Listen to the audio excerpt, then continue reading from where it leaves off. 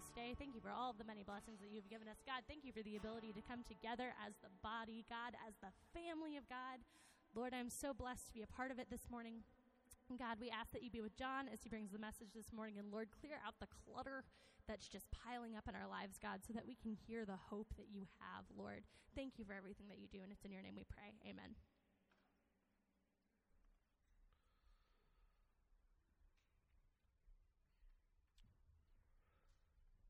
A couple of things. One is, it really is an honor to be able to serve here at White Oak.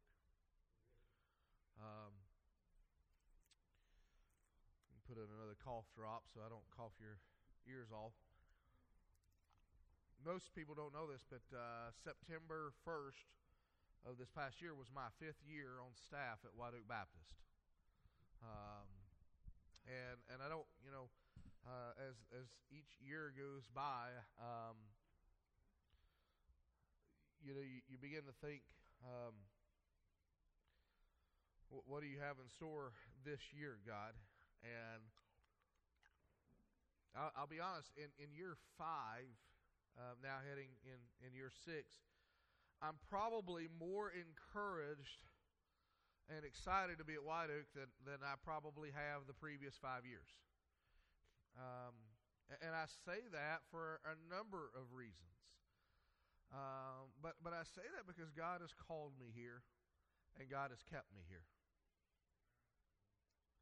I mean, that's just reality. Is God called me here, and He has kept our family here. In the 5 years, I've had opportunities to leave.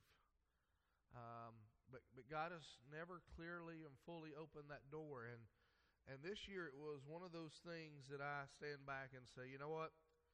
I'm thankful for that. Because we're really not we're not in a church that's exploding in growth, are we?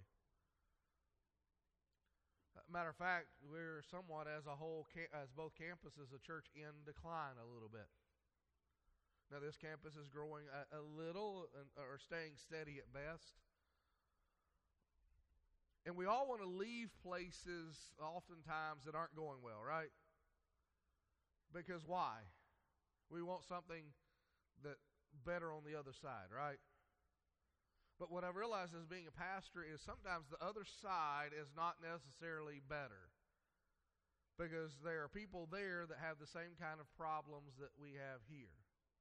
And the reality is this, God has called us to be here and shepherd and be with you and teach you and help us. It's not just about me or you, it's about us, how we can overcome the struggles that exist as a church. Because the easy thing to do is say, you know what, I'm going to go somewhere where they're getting it right now. But guess what? 10 years from now or 5 years from now, where they're getting it right now, they will not be getting it right. They'll be the same kind of place. And so you're saying, why are you saying all of this? I'm saying this because it comes from this text this morning. This passage of Scripture this morning is very encouraging to my heart and to the ministry and what God is doing. In all reality, ministry is not about crowd size and financial stability. It is about one life being changed at a time, and that life making a difference in realizing who they are in Christ, and in that they begin to build the kingdom by reaching other people. So it's what I love about church. Last week I loved the sermon that Kyle brought, if I can speak. Just the idea of God thinks differently than we do, does He not? And even if God can think foolishly, which He cannot, His foolish thinking is so much wiser than our wisest of thoughts. And in that, we have the wisdom of God when we come into Christ. And so as we examine verse 26 through 31 this morning, I don't have any points. We're just going to walk through the text. Before we begin, though, just for a few moments of walking through the text, I want to ask you a question. Have you ever sat and looked at whom God called throughout the Scriptures and wondered to yourself, wow, those are not the people that I would have chosen to lead a nation or to lead a group of people? Have you ever thought about that? I mean, think about Abraham. You know, we think of Abraham as a great man of the faith, right? But before he was Abraham, he was Abram in a place where he was actually not a worshiper of God, but he was a pagan. And God says, you know what? I want that guy to lead a nation. And he goes down and he says, Abraham, you're my man, and out of you I'm going to make you the father of many nations, and the people will be greater than the sands of the earth. I don't know about you, but if I'm kind of standing in the field and all of a sudden God begins to say that, I'm thinking, you sure you have the right kind of guy here? And who are you?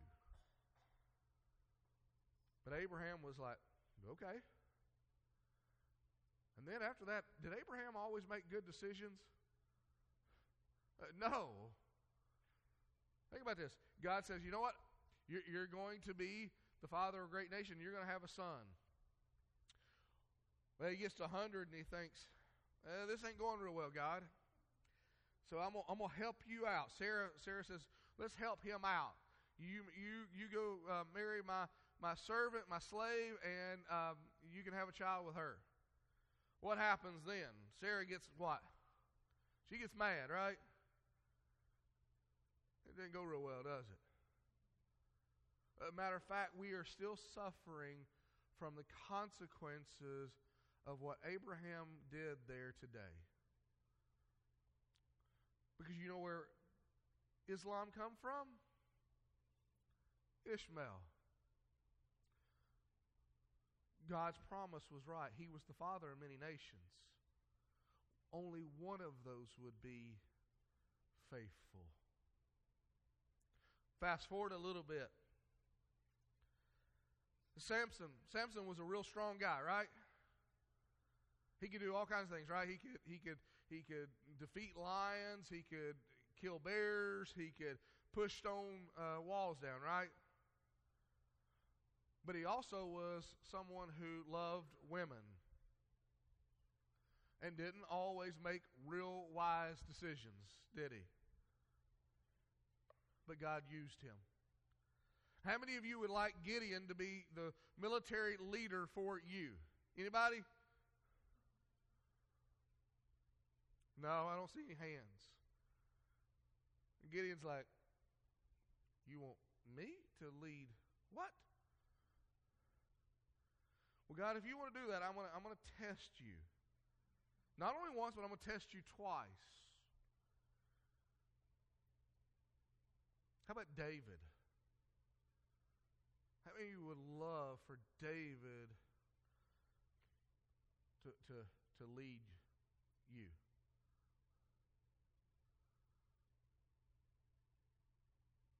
Think about this. David does something. He sends his army off to war, and the scripture says when the kings went off to war, which meant the king went with the military, David stood back. And he stands back, and he's up on his castle up on there, and he looks down, and he sees Bathsheba taking a bath. He says,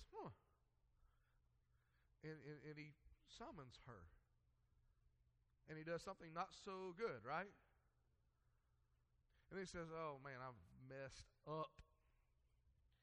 So he calls Bathsheba's husband back.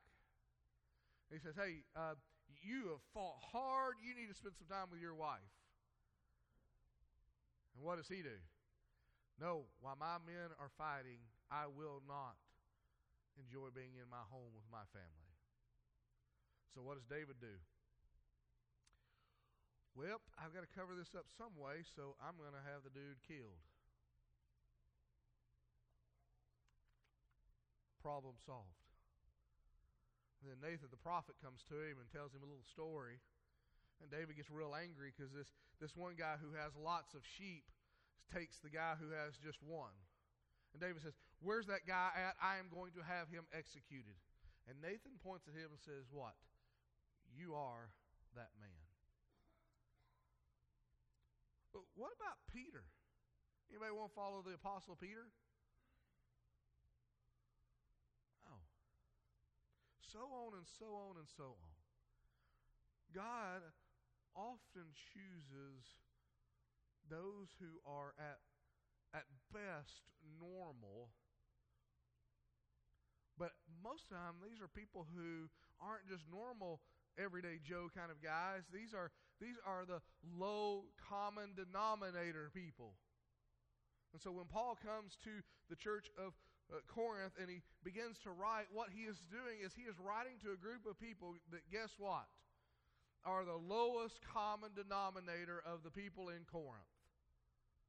These are servants, these are slaves, these are working class people. They're not the uppity up. But in Corinth, one of the things is the culture was all about moving up. Somebody that had something, it was always about getting what's better. Now, does that sound familiar? It's keeping up with the Joneses, right? Do we not live in that kind of culture? If so-and-so has it, guess what? I've got to have that. You know what? That's new. I need that. Doesn't matter if it costs me 5 paychecks. I need it. That's us. And guess who God uses? Us. Matter of fact, I would make the argument probably the most kingdom-minded churches in America and across the world today are places that if I began to name names, you would have no clue who they were or who their pastor were. But they are making mass differences for the kingdom. But we pay attention to guys who are great orators or great singers.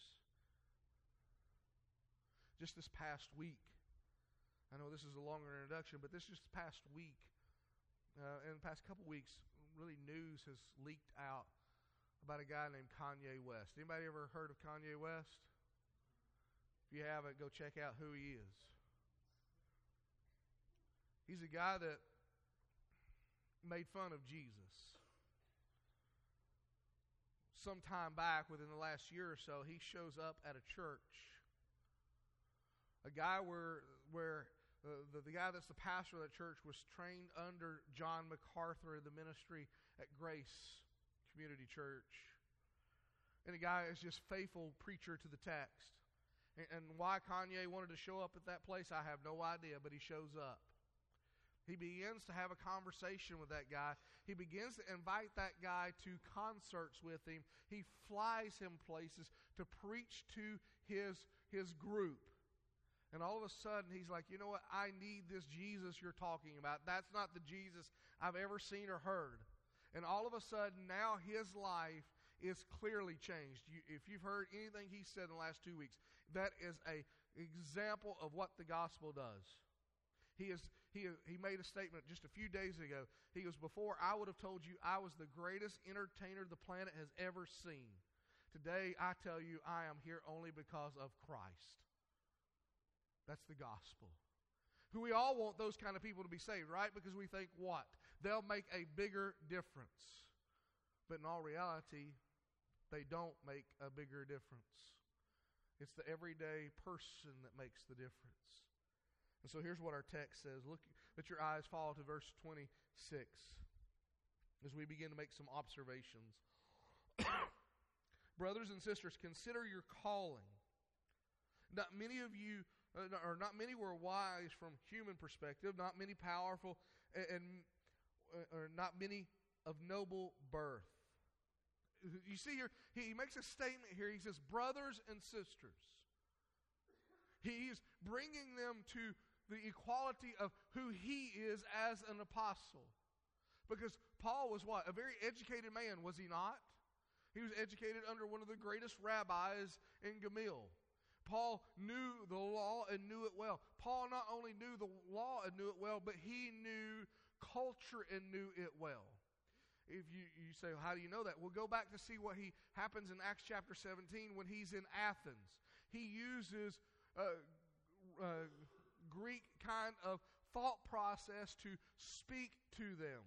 And so Paul is a very, very educated man. He has multiple PhDs. He's a smart guy. Matter of fact, he walks in a room and he's probably always the smartest guy in the room. But what Paul says here to this church, who when they walk in the room, they are not the smartest people in the room. They're the people that have to sit away from the high places and the nice places. But he says, brothers and sisters, he brings them to an equality with him because they are in Christ with him. So to you and I say, brothers and sisters,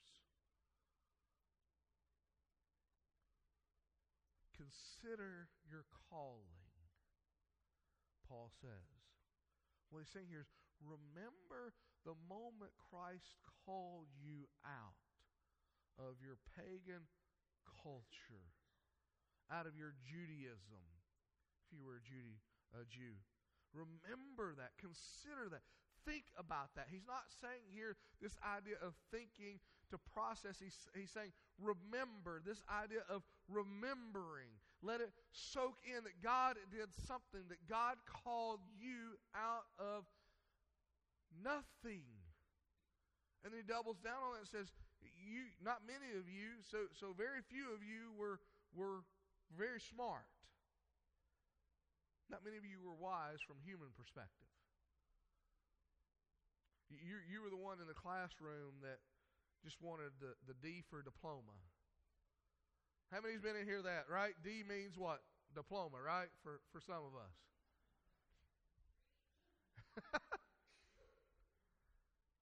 And that's the way we went all the way through school. Some were overachievers, and it was always had to be an A. What Paul's saying here is most of you were the D kind of people. Just pass. Just get by. You don't make really good decisions. Not only, then he goes, not many of you were powerful. Not only did you not make good decisions, but you actually had no political standing and no ability to influence anybody. You were a nobody. Well, this is not going real well, is it, for them? But I argue it's actually going very well for them. And then he says, lastly, in verse 26, he says this, not many were of noble birth. You weren't upper class people. That's us. That's you and I. I don't know about you, but when I walk in a room, I do not think I'm the smartest person in the room. Unless maybe there's a bunch of rats and that's it. Other than that, when I walk in the room, I realize, I probably need to keep my mouth shut because there's a lot of smart people here. I'm in deep trouble now because there's a lot of smart people here and my mouth's not shut.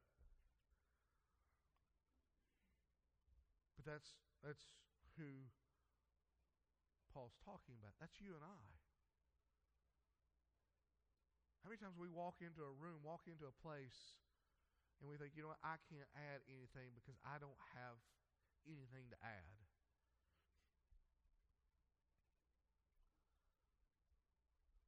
Most of us don't have powerful positions, do we? Anybody in here can make a phone call to the city mayor and make an impact? We can't even call a plumber and make an impact, can we? We have no power, and none of us are noble. Anybody in here a prince or princess by royalty? I didn't think so. If you did, I was going to hit you up for a loan because we're looking at buying a new house. So, that's us. And then he writes down in verse 27, he continues on, he said, instead, God has chosen what is foolish in the world to shame the wise. God has chosen what is weak in the world to shame the strong.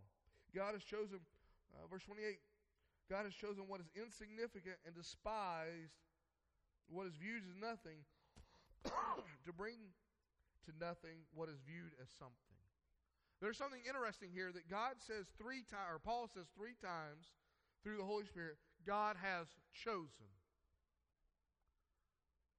God has chosen.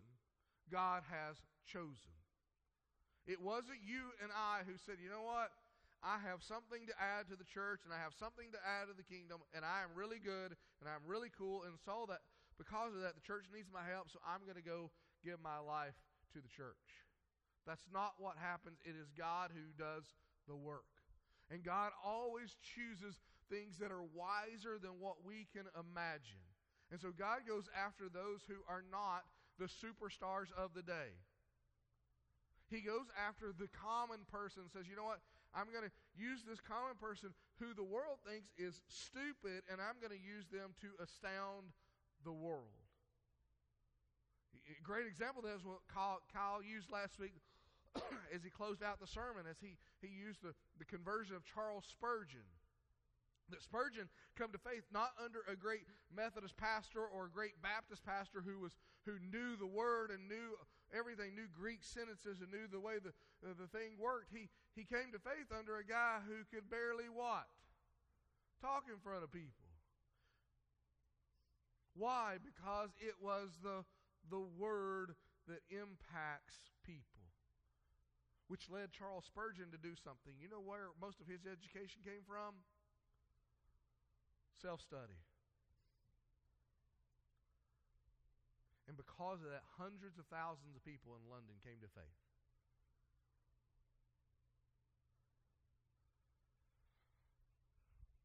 You look around today, God uses people who don't speak real well in front of others to make an impact. I am absolutely an introvert. If it was not for God's calling, there is no way on this earth I would be standing in front of a group of people. I would be happy working in a cubicle somewhere where I don't have to talk to you. Bill's right there with me. But God's called to this ministry. And because of that, He gifts me. God has chosen you for the ministry that God wants you to be involved with. And it's not because you add anything. It's because He wants to astound the world by using nobodies. Because guess what?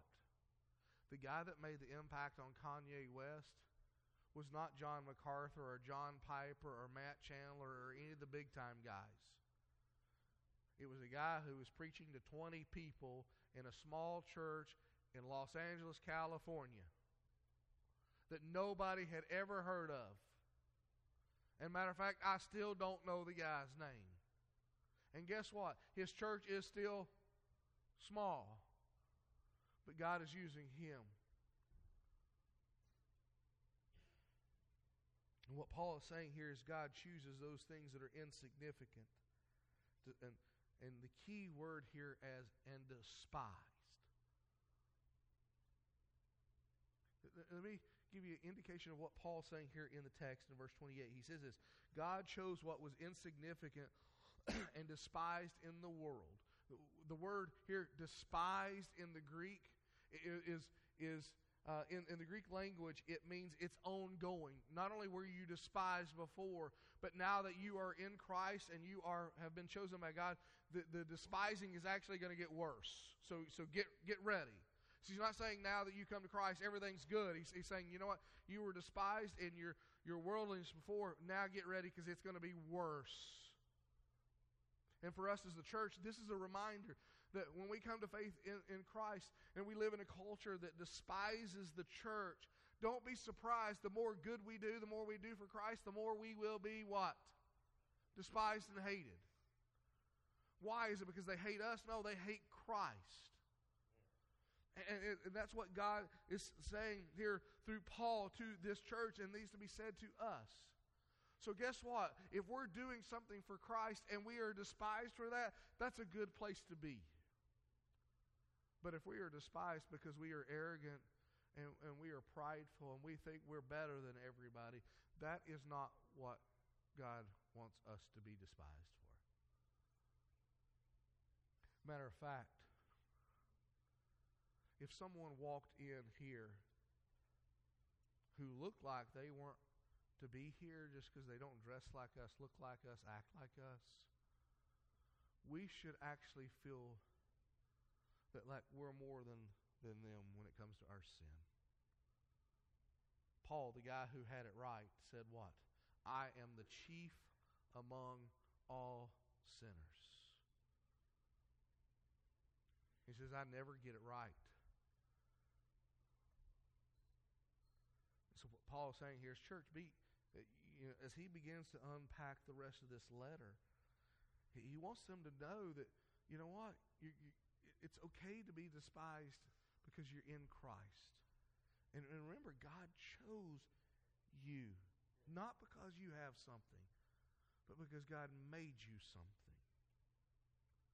Verse 29, as we come to to wrap up this sermon this morning, 29, 30, and 31. Here's what Paul writes. He says this, so that. That's an important word right there. It's saying, so that. Because of this, so that. You were these things so that, guess what? So that no one may boast in his, what? In his presence. What they're saying is, what Paul's saying here is, no one may boast in their gifts. Penny is very gifted vocally. Jordan is very gifted in guitar, and we have a great worship team. We have people that are gifted, but it is not about them and their ability. It is about what God is doing through them and that God has given it to them. And what Paul's saying here is, God loves to use normal people because they can't boast in their abilities, and they can only realize that God is doing the work. It is from Him, verse 30, it is from Him that you are in Christ Jesus. He's continuing this thought process. It's Christ who has done the work. It's Christ who has saved you. It is Christ who has brought you to faith. It is Christ who's doing that. It is Christ.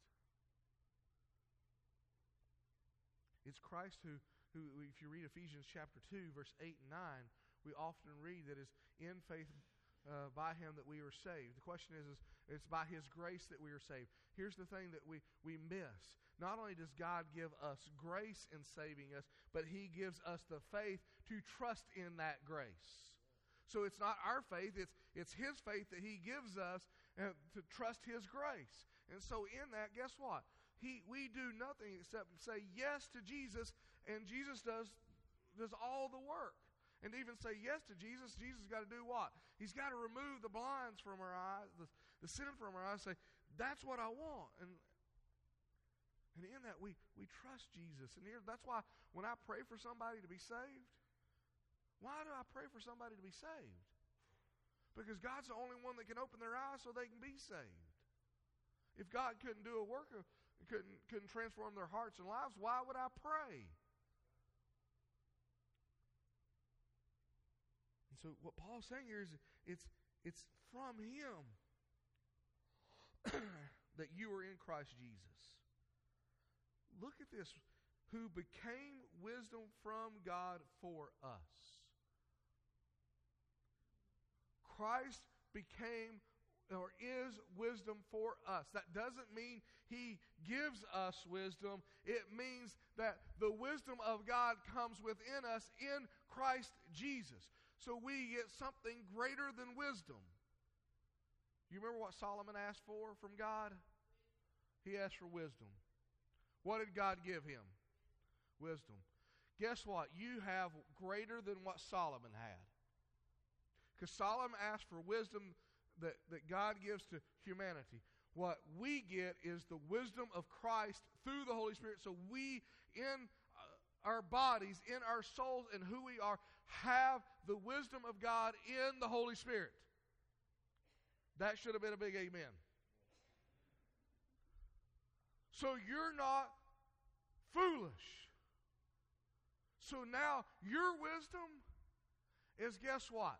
Even if it seems foolishness to the world, is greater than the wisest thing the world could ever think. Why? Because you have Christ within you.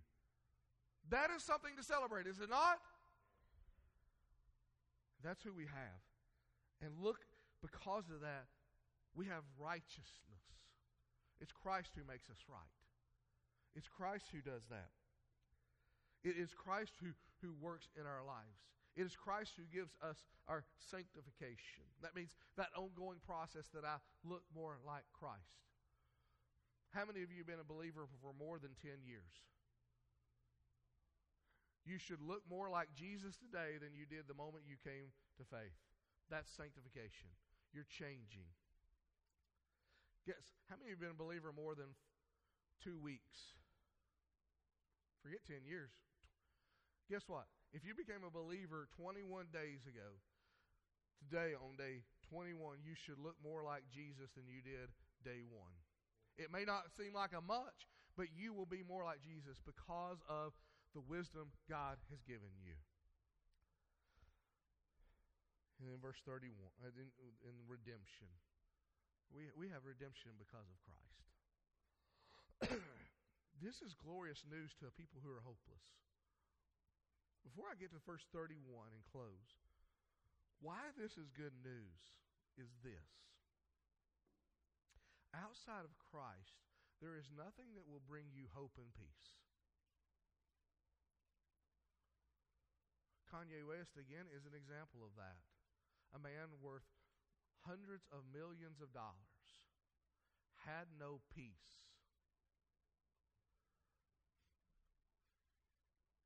Had all the fame in the world. Had no peace. He now has peace.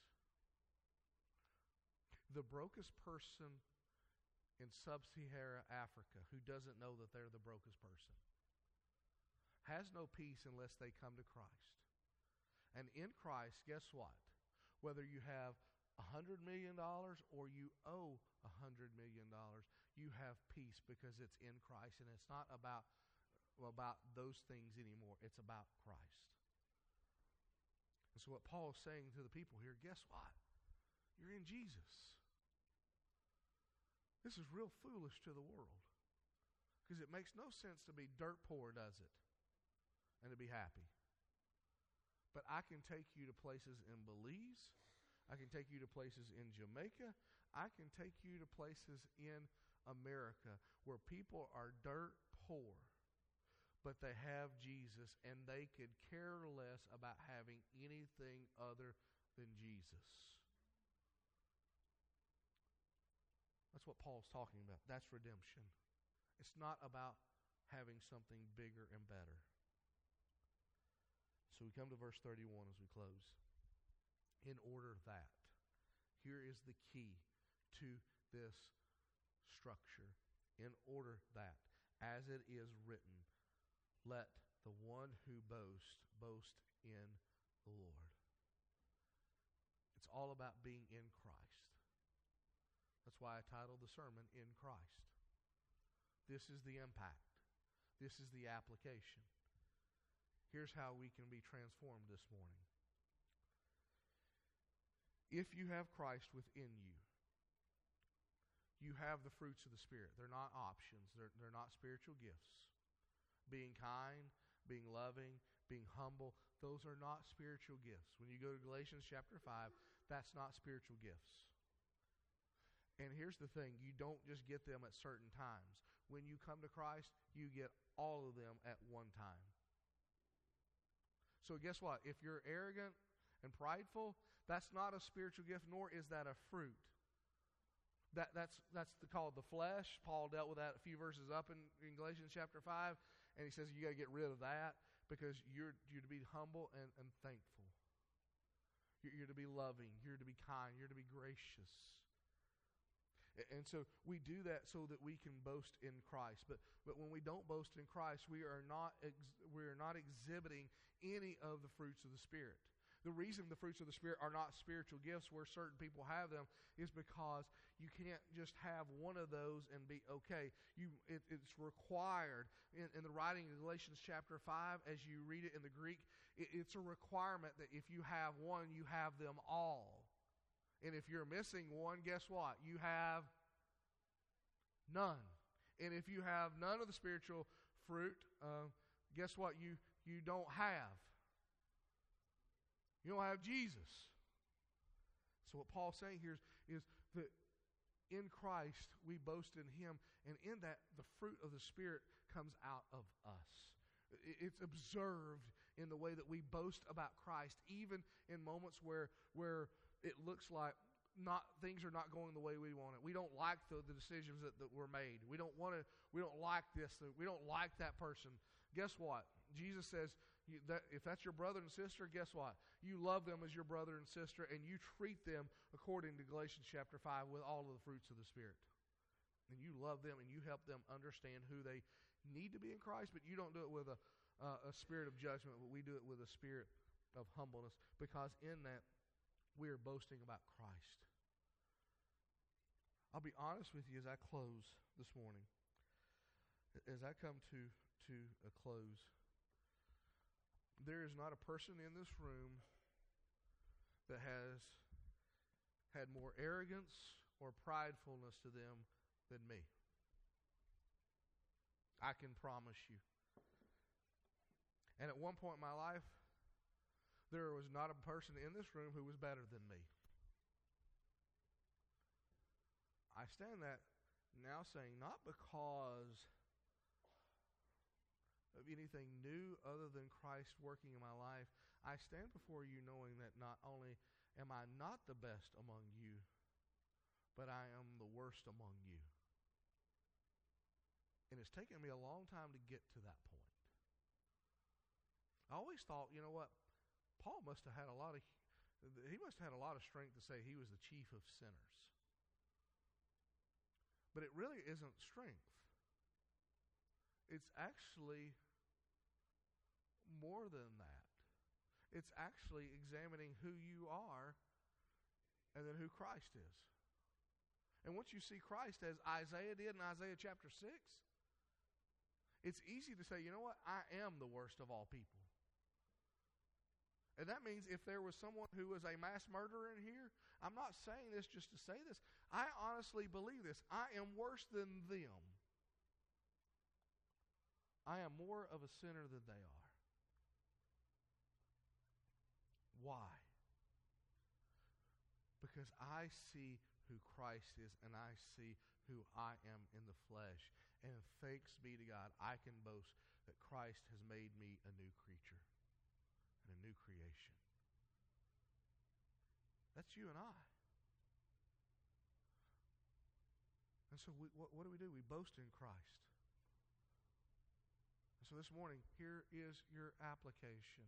Here is your call to commitment. Realize where you came from.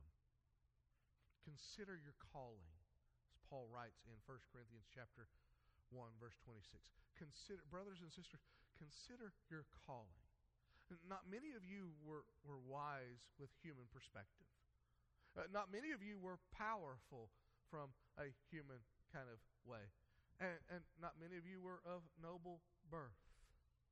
Remember your calling. Remember that God chose you so that He will use you in those things to despise, so that you may be despised even more, so the world will know how good and glorious Christ is.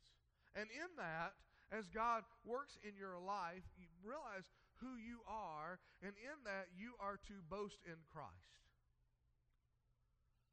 This is the gospel message that transforms lives. There was no 3 points in a poem. I never have a poem.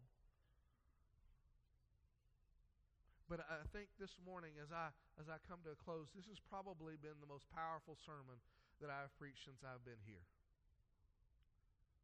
You know why? Because it's all about boasting in Christ. And in it, I believe that I'm preaching to the people that Paul wrote to. And in that, it is an encouragement that we can be transformed. And so this morning, as Penny begins to play our response to the word and worship, my challenge is to you. Remember your calling. Remember where you came from, and remember that God chose you from that. You weren't somebody special that God chose. You became special because God chose you. But Paul says this language in Ephesians chapter 1. He says that you were adopted in Christ Jesus. I don't know if any of you have ever went through the adoption process. Katie and I started the process before Jet was born. And in that, I can tell you what would have happened. We would have adopted a little baby boy or girl. That baby boy and girl would have had no decision whether to become a Truella or not. We were the ones making the decision.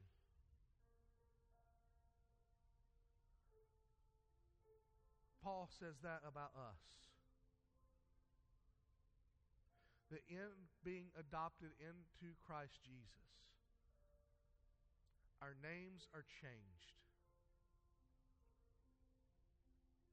Our lives are changed. And in that, we have a new name. Amen? And in that, we can boast in Christ. So, Father, I pray that you would draw people to yourself this morning, God, that you would bring conviction, that you would work as only you can.